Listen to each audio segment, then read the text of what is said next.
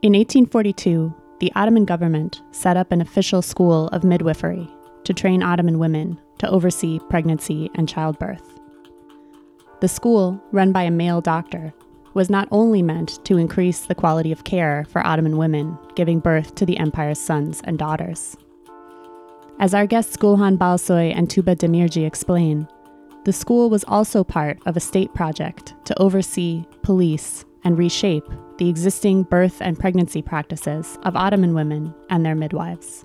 There were certain practices which midwives did for hundreds of years. For example, turning the baby in the uterus. If it's a breech delivery, for example, they just turned the baby.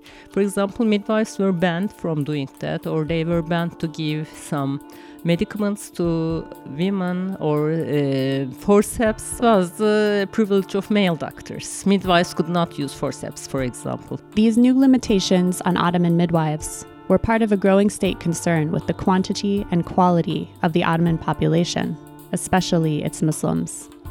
A perception grew, impossible to verify, that it was the empire's Christians who were multiplying, while the Muslim population fell behind. I see that the population policies are directed more towards the Muslim populations of the empire, or Muslim women, rather than the non-Muslim populations, non-Muslim women. It was emphasized that the Muslim population was diminishing while the non-Muslim population was increasing. It is really, as you mentioned, it's really hard to know whether that was true or not. Even in light of these transformations, of course, some realities remained hard to change, raising the stakes of this arena of state intervention. Childbirth was a dangerous thing, for God's sakes. It has always been, and it is still a dangerous thing. And Ottoman midwives and pregnant women still found some room to have the births they wanted. Still, there's a space for agency as well. There's a space where we can discuss women's agency, both the issue about midwives, childbirth or abortion. Still, there are opportunities where we can talk more about agency.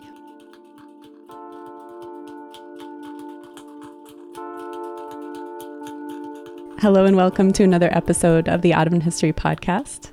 I'm Susie Ferguson, and we're very excited to host today a conversation between two scholars who are working on questions of gender, sexuality, and reproduction in the late Ottoman Empire.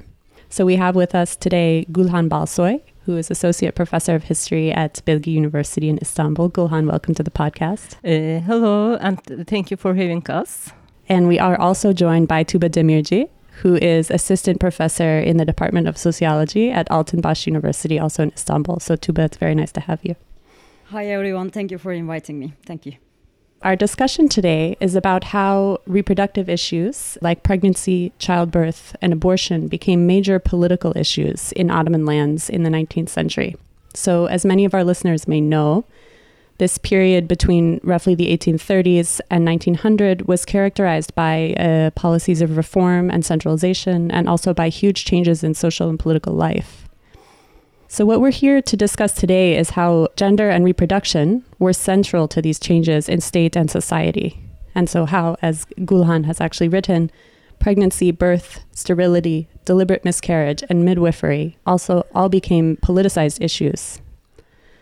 So just to set the groundwork, I thought we could start by talking a little bit about what we know about how reproduction was organized and thought about prior to this period of the sort of middle of the 19th century. So Tuba, I know you've thought a lot about this. Maybe you could start us off. I believe that all states manage reproduction from the beginning, but the techniques and the way they interfere into those issues start to change in a while. And before the 19th century, we also have certain information and in what way state was involved, especially for the Ottoman case. But in general, it was the domain of the Islamic law, and then in a way, state did not necessarily become a direct partner to, the organize, regulate those, let's say, processes. But of course, we know that they try to, for example, employ experienced midwives. They try to teach, medical subjects. Childbirth and delivery was one among them. But it became a kind of a systematically entailed issue in the aftermath of the mid-19th century. But we know that women were quite powerful too. I mean, they stayed powerful. Gülhan would be supporting this point, I guess. So they didn't necessarily lose anything for a long time, up until the 1970s, actually, in Turkey. But there were manuals, Islamic teachings about the proper birth, about mothering, about parenting, but they were rather the replication of those, let's say, classical works characterizing the whole of the Middle East. So maybe it's a starting point for us to discuss the intricacies of this. Yeah. Yes, I do agree that states did always intervene in reproductive issues, but also in the Ottoman case, maybe it's important to underline the non-Muslim populations and the practices of non-Muslim women, since there were so many different cultural practices and religious practices, and women of different faiths had different understandings of the regulation of reproductive functions, maybe terminating their pregnancies. So maybe prior to 19th century, we could say that it was mostly religion and confessional field that regulated, or where women checked when they were regulating their reproductive functions, actually, or making their reproductive decisions. In that sense, we cannot say that there was no state intervention, but still it was a more blurred field. I think religion seems to me a more powerful issue in that sense. So we have a kind of more, perhaps more diverse field where we have different confessional legal regimes for Muslims and non-Muslim populations, and also the domain of healing and, women who are embedded in a locality who are working on reproduction and birth. So one of the arguments that both of you make is that something changes in the 19th century quite dramatically with the emergence of this idea of population. So population as a way of relating individuals who happen to live in a territory to a new kind of collective. So I was hoping you could just tell us a little bit about sort of when and why this idea of population emerged in Ottoman lands. Shall I start or? Go ahead. So, population too was important all the time. So, especially in the old territorial empires, the classical empires too, were characterized by scarcity. So the population scarcity was an endemic problem. But the way, once again, the states or the rulers deal with that sort of problem changed over the centuries. And in the 19th century, after Malthus and all those new insights from those modernizing polities, then population started to signify something rather very strategic, and it was really politicized. So what happened? So it used to be an empire, Ottoman Empire, characterized by scarcity, but especially in the second half of the 19th century, in the aftermath of 1820s actually, that population scarcity and respective population increase rates of, these were rather bogus rates because we don't necessarily have a kind of proper population registry system. But different confessional groups, different ethnic groups, different political groups started to be seen as rather competitive groups within the same empire, and their respective population increased rates became politicized. So that was the point, that the empire was redefining itself, redefining its human potential, and it was also experiencing a rather very critical onslaughts, especially in the hands of its European and the northern neighbors like Russia and Austria-Hungarian Empire, and it had to define its powers with regard to population and the human power. So this was a major shift. And the relationship between population and state power was also redefined thanks to the scientific revolution from the 17th century onwards. That relationship was analyzed well. And actually that literature was consumed well by the Ottomans too, because they were trying to find certain panacea for their problems. And it was a very traditional empire, and they believed that partial reforms in taxation system or partial reforms in military domain, because military domain is also quite often related directly to the human power. So they said that actually population as a problem would be a more, let's say, a central way or instrumental way to handle those problems. And maybe to add, we can talk a bit about the changing nature of the state, Ottoman state, and changing state functions, maybe establishment of new government offices, new government bodies, the new infrastructural facilities. Despite the limitations of all those, Yeah, 19th century was kind of a period where both in the Ottoman Empire but in other modern contexts as well, in order to rule, it was essential to know, especially about the population. You had to know, the state had to have the knowledge of the population, its magnitude, dynamics of its transformations, compositions. So that is why the interest in population also started to change as well. It was not only like schools, hospitals, roads, municipal facilities, but also like police stations, madness asylums. So this is really great because the two of you have brought out the kind of two sides of the rise of population. One is an empire that's facing territorial loss and military defeat, and also is interested in maximizing tax revenue, becomes more and more interested in actually having more people, treating the problem of population scarcity so that you can collect more taxes and have more soldiers, I mean, to put it very bluntly. And then the other side of it is it's not just more people, but more knowledge of exactly what kind of people and what they're doing, and even the beginning of institutions like insane asylums or police to manage them and track them. So you brought up, Tuba, the question of confessions, right? So it starts to be a question, are certain Christian or Jewish populations growing faster than Muslim populations in the empire? So I'm curious when you see that shift emerging. Actually, this is a very often referred sort of so-called information by the contemporaries in the 19th century, but we don't necessarily know whether their respective populations were on the rise vis-a-vis the Ottoman, Muslim, Turkish-speaking population. Right, it's a perception. Yeah, it's a perception. And the thing is that we lacked the major real population registries, because it was also the time that population registry became a kind of new asset for the state. So we really don't know in what way those concerns or those ideas were reflecting the truth. But they say that as compared to Muslims, especially Turkish-speaking Anatolian Muslims, Greeks, Armenians, and there's not much reference to the Jews. They believe that actually the Muslims were resorting into certain vices, and they were not so keen to multiplicate. Mm-hmm. And the message of other religions were rather very direct about multiple or multiplication. These populations were the ardently modernizing populations that the Ottoman administration and the Ottoman Muslim Turks became rather concerned about their rate and the speed of modernization. So concerns about number and kind of people are also become part of a conversation about the ethno-religious nature of the state. Gulhan, if I'm not mistaken, you emphasize that this becomes an issue sort of starting in the 1840s, which is earlier maybe than other historians of the Ottoman Empire who look at other domains have argued. I see that the population policies are directed more towards the Muslim populations of the empire, or Muslim women, rather than the non-Muslim populations, non-Muslim women.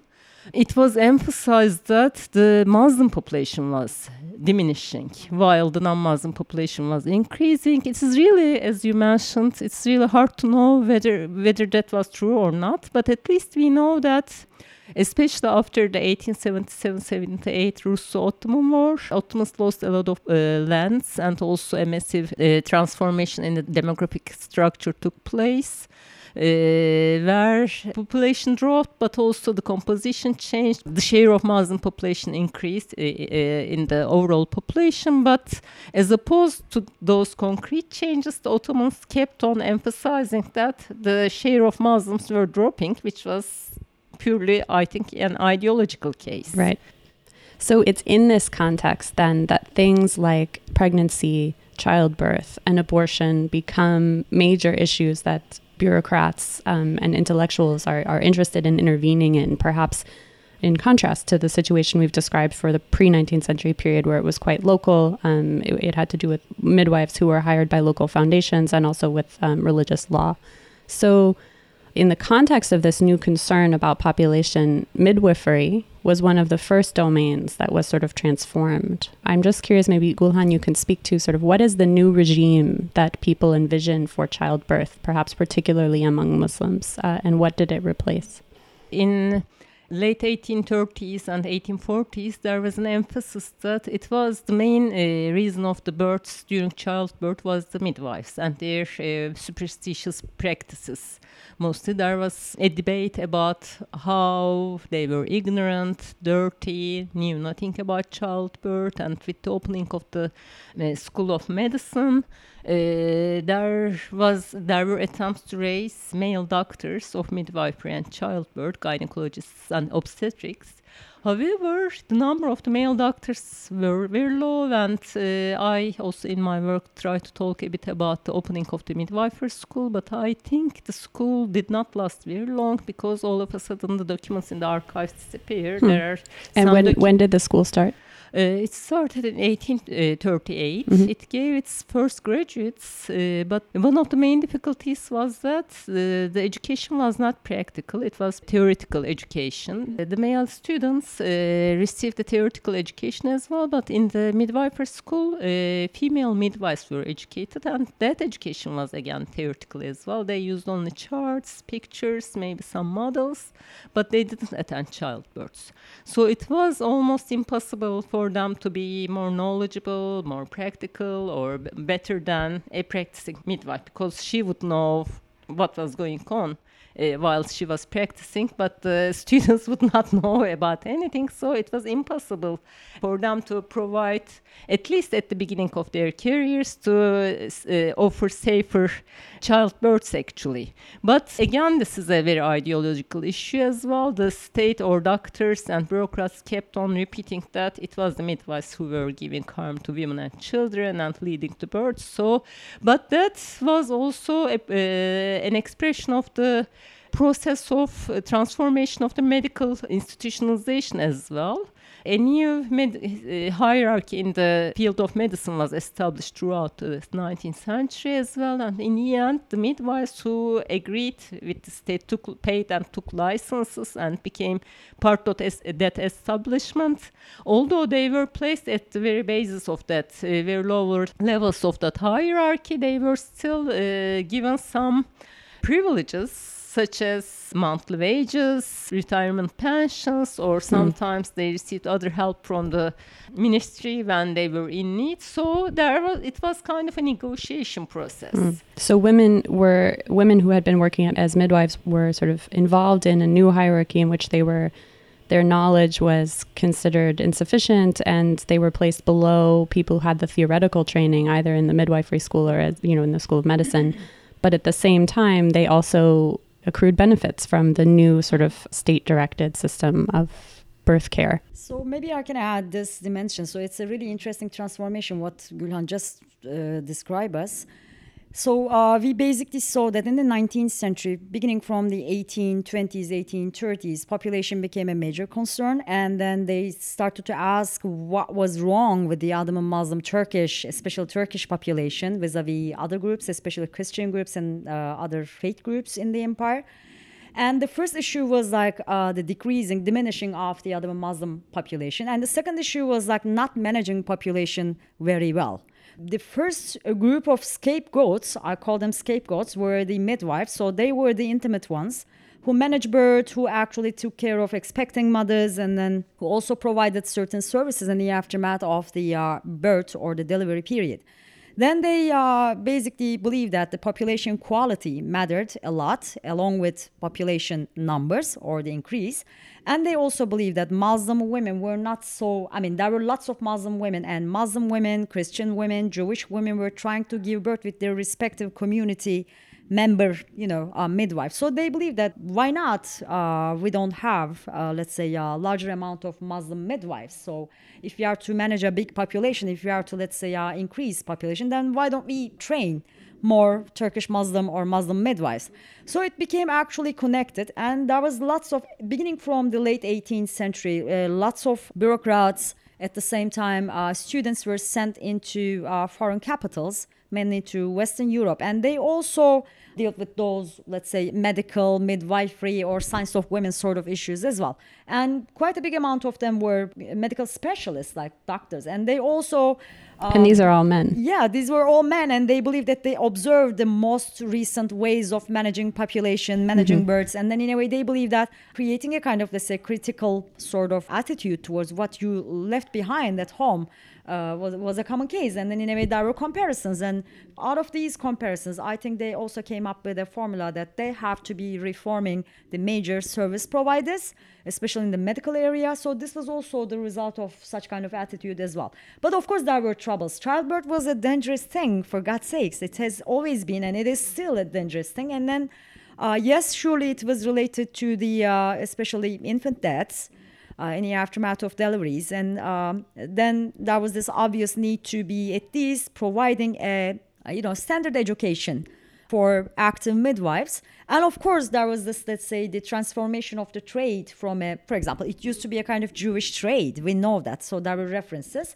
And then why don't we, let's say, transform this, trade into a kind of, trade for Muslim Turkish ladies so that they can advance themselves? Quite often those things, I guess, got together. I wanted to ask a little bit more about the sort of new hierarchy that's created between the sort of practical, experiential knowledge of a midwife and the theoretical knowledge of either a graduate of the School of Midwifery or a doctor who was trained in Europe or later in the Ottoman Empire. What is it exactly you think defined the line between a doctor and a midwife? I mean, obviously gender is one thing, but what were other things that defined the difference between the two? There were certain practices which midwives did for hundreds of years. For example, turning the baby in the uterus. If it's a breech delivery, for example, they just turned the baby.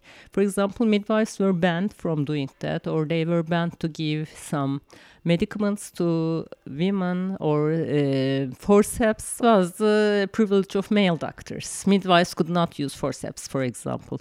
And there were also some manuals. For example, Besim Ömer had published. Besim Ömer was one of the pioneers of midwifery education in the Ottoman case. He went to Paris for education, and once he turned back, he trained a lot of midwives and male doctors as well.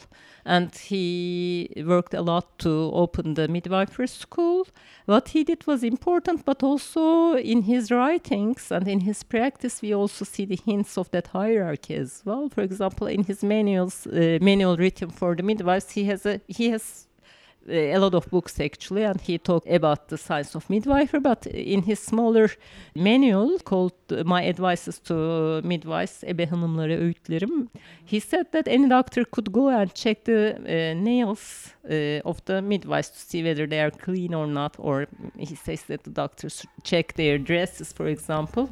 These are expressions of that hierarchy, I think. But it's really interesting, given what you said earlier about, emphasizing that midwives and women received some benefits from this new system, but it also is striking that it became an opportunity for men educated in a different way to surveil, the actual physical bodies of women midwives. Right, looking under their nails for dirt, looking at the hem of the dress to make sure it's clean. This is very intrusive.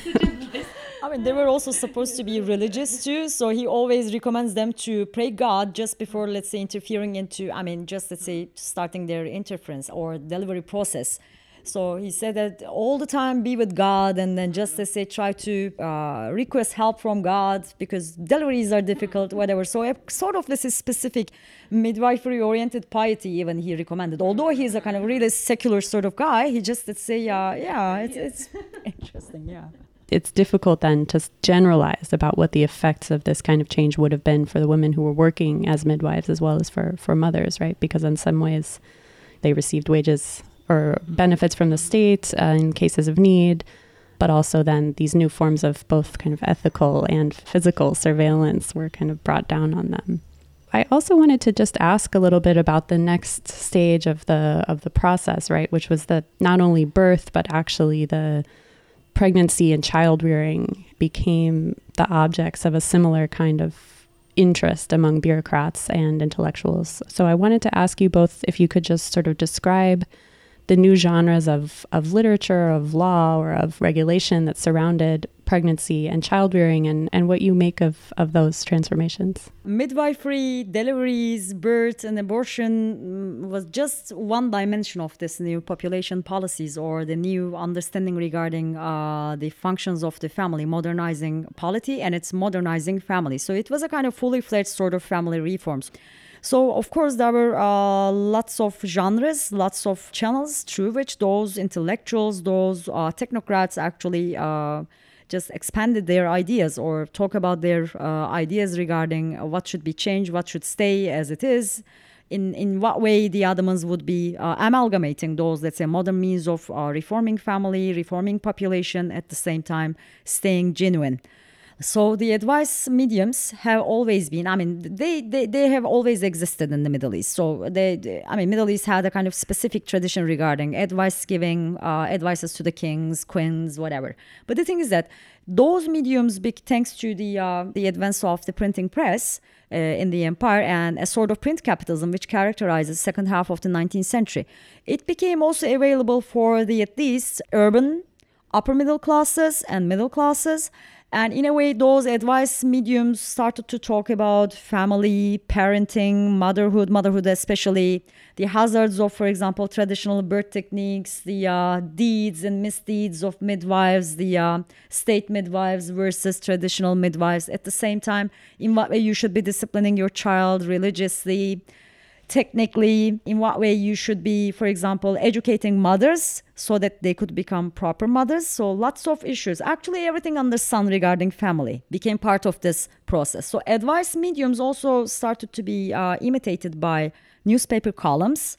So there were specific corners, specific writers who were penning specific instructions for moms, for fathers. For example, an ideal family with regard to those mediums could be as such. Ahmet Mithat was one of the, let's say, champions of that position.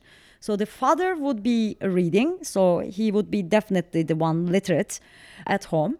So who would be picking up certain books regarding, for example, home economics or how to cook delicious but at the same time nutritious food in the kitchen, or how come a housewife should be attending the preparation of such kind of, let's say, meal.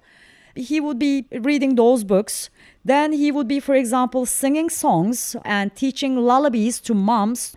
And then in a way, there was this such kind of picture. But in time, especially in the aftermath of 1860s, a specific literature for women, specific literature for kids, specific literature for nannies and wet nurses, even for wet nurses and the servants appeared. And yes, it was just as incorporated with the print capitalism. It made print capitalism possible, such kind of demand from the upper middle class and middle class households. But at the same time, there was this urgent need of reforming society, and it also fed the print capitalism. I find this also in the Arab world, that the implication of a lot of this kind of explosion of new advice literature in the press is that the man, at least in the early stages, is that the father is the one who's reading, right? And you kind of have to imagine, what is it like when dad comes home suddenly and sits at the table and has all of these new pieces of information and demands about practices that have been ongoing in families for a very long time. I mean, it must be a kind of strange moment. But it's also, at least in the Arab world, the case that by the 1880s, women too are writing in the press and also reading. I mean, and female literacy grows very slowly, but it does grow among the upper middle classes in urban spaces. So I'm curious if either of you found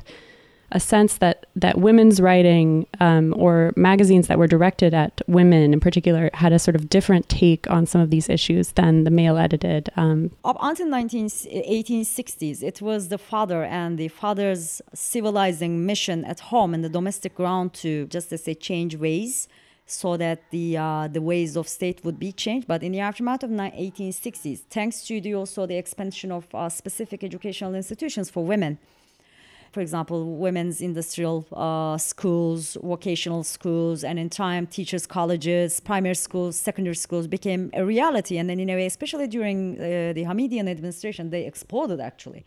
And this created a kind of, let's say, literate women and mothers to be. And then, of course, in time, specific advice medium or specific magazines, specific newspapers addressing women by women also emerged. And of course, they also incorporated their perspective. So the thing is that, from a distance, you don't necessarily see a kind of, let's say, difference between men's perspectives and women's perspective in terms of modernizing, reforming, and recuperating Ottoman domestic sphere or the reproductive issues. But when you just, let's say, get closer, then you start, let's say, realizing the tunes of difference in a way. Slight, let's say, differences, but still meaningful. For example, abortion was discussed for decades by different personalities, by medical men, by journalists, columnists, politicians. There was even a kind of, let's say, play written for talking about the hazards of abortion in the 19th century by a Minister of Education. But the thing is that women, although they deemed that, for example, I'm just taking the abortion case as an example here, although they believed that it was a sort of inhumane and irrational sort of practice, their ideas regarding abortion, especially abortion motives, were somewhat different than men. So men believed that women resorted into abortion due to their bestiality, due to their, let's say, for example, sex without reproducing, and sinning without necessarily being liable to the results of that specific sin. Or just, let's say, getting rid of the responsibility of taking care of a child. Just truly, hedonism. But for women, it was a class-based issue. So what sort of mothers you were talking about? Are you talking about impoverished mothers? Are you talking about, for example, upper middle class or upper class ladies who fed up with giving birth and improving their sexuality, their youth, at the same time their worth, because proving your worth was through birth.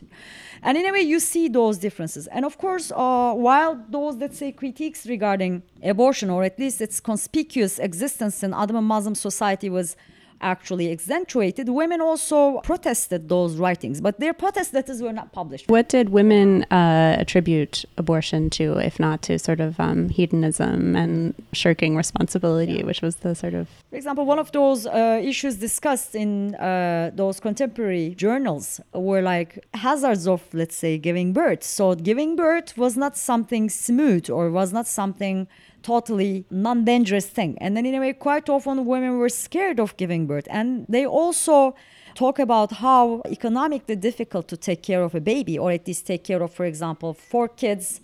5 years, you have 4 kids, and then it's difficult. And in a way, managing a household in a capital city. But we will seeing those, let's say, discussions became rather more popular in the aftermath of the 1900s. Yeah, and I didn't use or explore that much printed sources, or at least as much as you did. So I would be cautious about saying that. But still, in my documents, in my archival documents where I searched what the Ottoman government officers or doctors had said, we can observe such a difference there as well. Because again, male doctors believe that some women did have abortions because they didn't want to become mothers, they were debauched, and they liked the attractions of life a lot. But some, they also believed that other women just had to have abortion because they wouldn't afford that. Press figures also talk about that difference, like abortion due to hedonism, abortion due to the requirements of the everyday life, taking care of kids, its cost, whatever. And women also replicated, but they were like talking about the creation of a genuine Ottoman Muslim female cult, or a kind of womanhood, like a modern motherhood, modern womanhood, who have an obvious concern regarding, for example, making society a viable one. So women were also asking for such kind of change, and then in a way they believed that abortion was something like being alienated towards our, let's say, proper functions, our truthful functions, and then in a way they believed that was a structural problem. So women were drifted into that case, like drifted into not taking care of their kids in a proper manner in the aftermath if they didn't abort. But in time, especially in the aftermath of 1920s, in post-war period, post-World War I period, women, especially female gynecologists, would be critically revisiting abortion issue, that actually it was not to be blamed on women. It was the irresponsible men, the lack of birth control, and lack of, let's say, control over our reproductive process, that women were actually put into that sort of rather alienating mood. Yeah. What both of you are describing is maybe a counter discourse that's pointing out that abortion is also a question of economy. I mean, that it's also a question of class, right? That to have 5 kids one after the other is a very expensive undertaking, and that, So there's both this cult of motherhood discourse about, women's natural functions, and also people saying they're also embedded in a socio-political context in which it's not equally easy for everyone to raise 5 kids. So that seems important to bring out. We're just going to take a quick break here, and then we'll come back with Tuba Demirci and Gulhan Balsoy.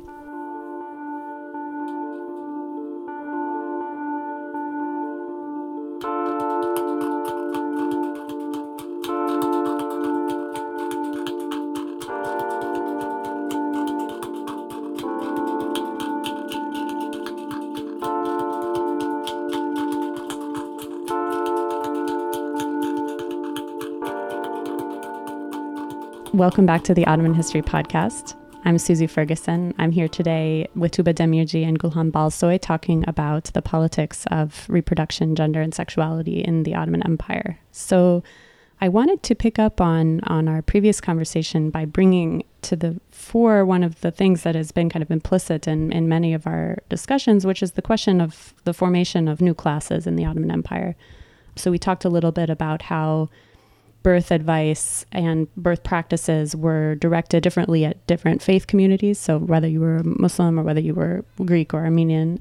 But there's also, it seems clear to me that we're also talking about the formation of a particular kind of urban middle class disciplinary agenda about what should be happening in the female body and the household. So I was just curious how you both see that issue in your work. Class was always there, I think, in reproductive decisions and reproductive policies. For example, in our previous debate about how, on the issue of abortion, there were 2 views about those women who didn't want to have children or those who didn't want to have children because of their poverty. Here it's a matter of class as well. In the abortion debate, I think very possible to see that. But after the turn of the century, in early 20th century, I also see that the reproductive policies had another twist where there is a more eugenicist tone. Especially in the advice books, it's emphasized that those urban, well-educated, wealthier populations did not prefer to have a big number of children, while the poor, ignorant, lower classes had multiplied like a lot. So there was kind of a eugenicist debate there as well, where I think maybe you could just clarify for our listeners what you mean by eugenicist. Eugenicism is like, its roots goes back to like the idea of good birth. Again, we are talking about the manipulation of birth and population actually, but here in the eugenicist debate, the better groups were promoted, while of course, in quotations, the poor, ignorant, or not wanted populations, it was believed that it was better them not to reproduce that much. And in the Ottoman case, the wealthier classes were encouraged to have more births so that the population will become better in the long run. In the 19th century, I don't see that debate that much, but from early 20th century onwards, in the printed sources, there are more hints, there are more evidence of the eugenicist debates, I think. As for the class, ethnicity, regional differences in terms of reproduction, or at least how state actually approach considering those categories, of course, the state's approach, especially nation state's approach, would be obviously different in the aftermath of 1920s.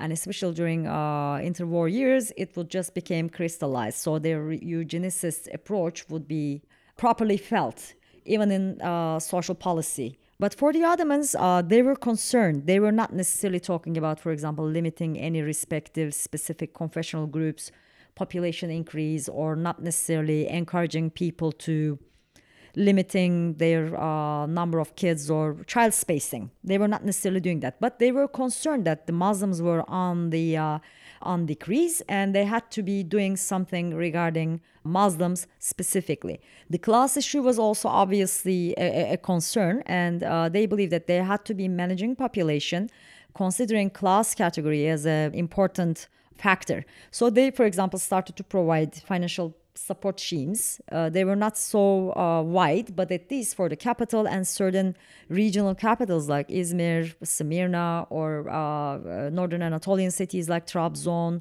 or Konya, they did actually provided, for example, financial support for twins and triplets. and multiple births.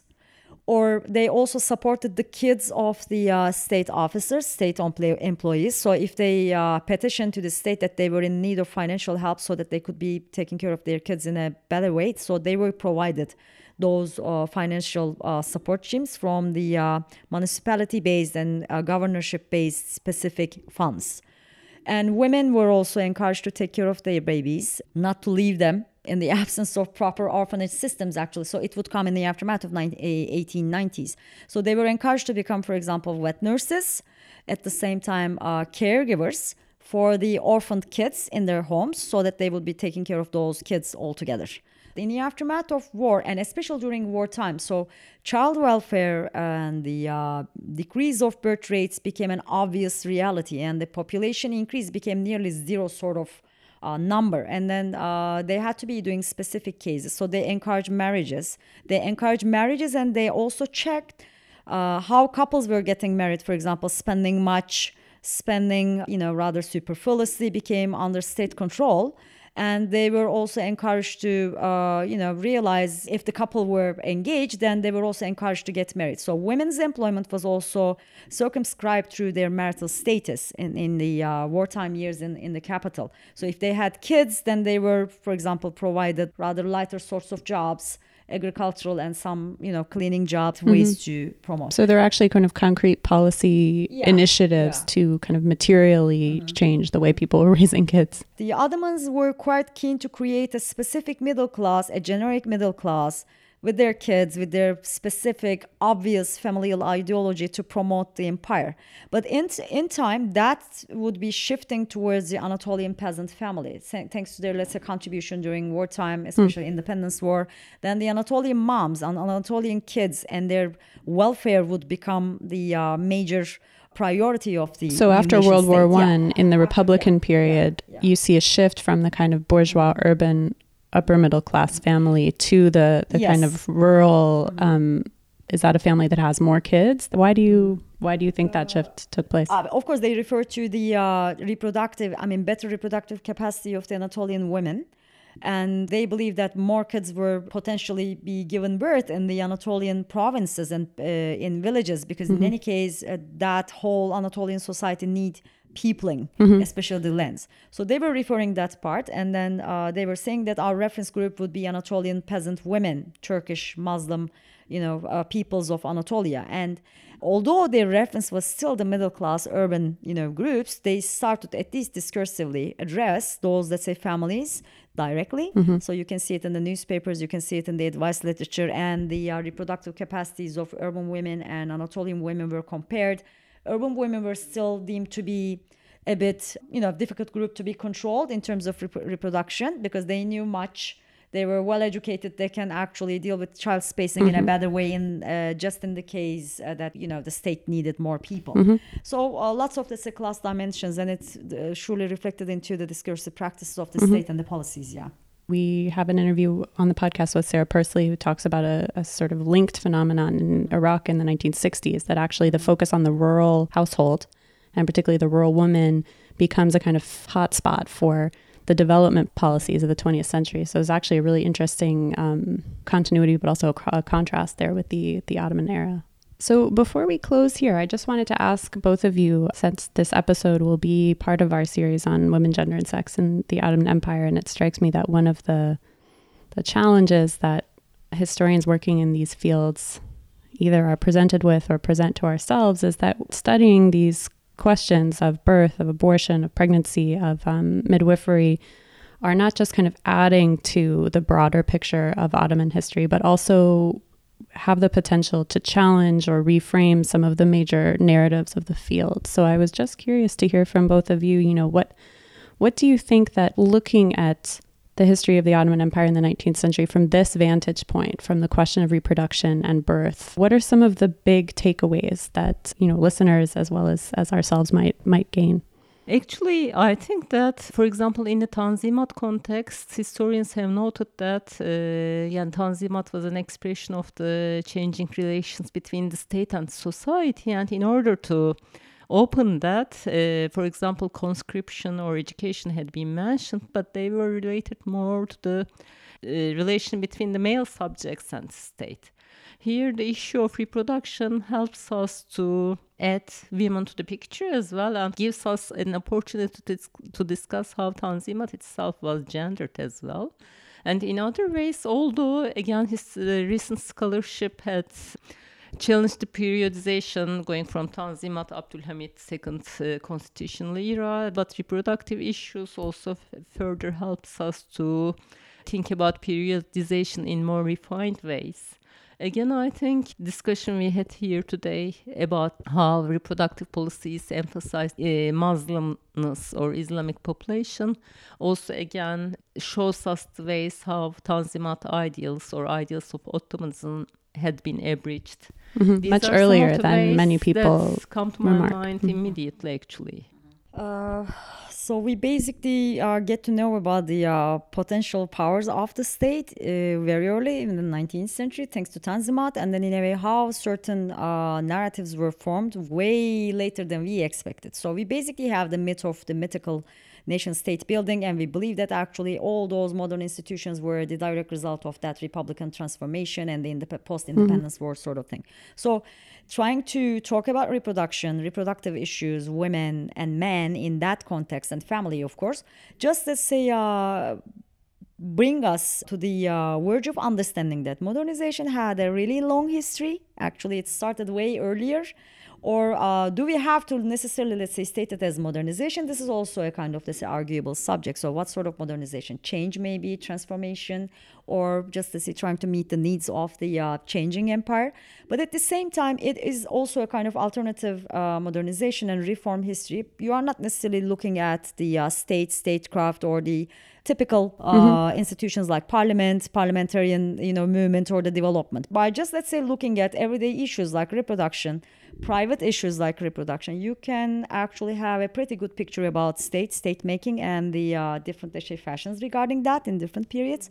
So it's quite functional. We are not necessarily dealing with making gender history, but actually we are alternatively writing history, the institutionalization history from Tanzimat onwards, by using gender as a rather strategic category. It just occurs to me, having listened so far to what you've said, that there's implicit in this a slightly different way of looking at the state, actually, that we might see the state not as a centralized body that's directing everything from its on high, but actually as an effect that's brought into being by some of the transformations that you're talking about. The rise of a population as a sort of question of quantity and quality actually leads to certain moves among bureaucrats and intellectuals that then we call the state, and that's actually quite an important note for Ottoman history, which often uses the state as this kind of already pre-known category. And also we talk too much about, in my work also I did that too much. I talk too much about state, but still there's a space for agency as well. There's a space where we can discuss women's agency, both the issue about midwives, childbirth or abortion. Still there are opportunities where we can talk more about agency. And also, in this domain of population and reproduction where we expect to find the power of the state to be extremely strong, what we actually find through both of your very careful research is that individuals are constantly poking holes in it in their own way, whether it's by having an unlicensed midwife do a birth, or whether it's by aborting a child to the dissatisfaction of modernist intellectuals, or whatever it might be, that there's actually a lot of room here for individuals to make choices that aren't predetermined by the people who are in positions of power. So I think that's really an interesting takeaway. So we've covered a lot of ground today, thinking about the rise of a new relationship between state and society thought about in terms of population, and how that's produced the effect of a state, as well as changes in women's lives and in people's everyday lives. We talked about the change between local embodied practices of midwives and the kind of theoretical knowledge formation that was being taken on in new schools of midwifery and surgery in the 19th century Ottoman Empire. We also considered questions about attempts to normalize pregnancy and childbearing, and also the very fascinating topic of changes in thinking about abortion during the 19th century. So I want to thank you both so much for coming on the podcast. This has been a very rich conversation. Thank you so much, Susanna. Thanks for having us, Susanna. Thanks. For those who want to find out more, I really encourage you to check out both Tuba and Gulhan's published work. We will be putting a bibliography, as always, on our website, www.ottomanhistorypodcast.com. And please also feel free to join us on Facebook, where we stay in touch with our community of now over 30,000 listeners and post news about upcoming series and episodes. So that's all for this episode. Until next time, take care.